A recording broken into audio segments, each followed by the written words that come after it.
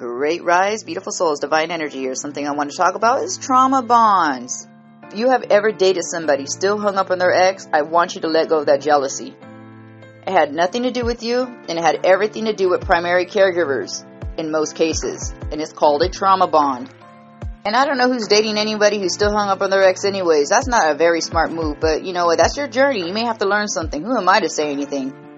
I'm seeing a lot of people all over the world have trauma bonds. I've been there. I've studied myself and why I do what I do, and now I know why.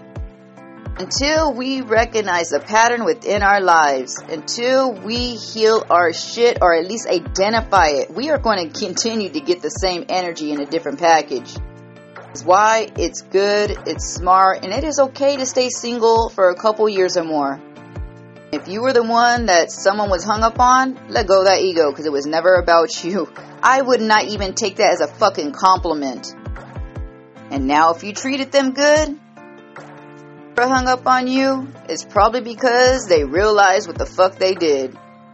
But either way, I don't know if you want to date anybody with any kind of trauma bonds they've yet to identify or even realize that they had. The world is in denial, and this shit will continue until we start healing our shit. Don't feel stupid. Everybody has gone through this. Everybody has gone through it. We've all chased. We've all ran. We've all chased and ran. Some of us just stood still and stared. I've done that before. Overall, if you're the one that's being hung up on, it is not a flex. If you're the one chasing people, please remember you need to respect yourself. Love yourself. The more you chase, the more they will push you away anyhow. Just all energy. Overall, my main point is this. If anybody is hung up on anyone, it is not about the individual they're hung up on. Please look into why you do what you do and start asking questions. Don't feel stupid. I'm going to say this over and over again because everybody's going through this human experience. Everybody is learning.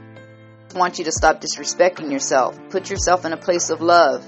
And that means put yourself first. Let me know what you think in the comments. And until next time, thank you and have a beautiful human experience.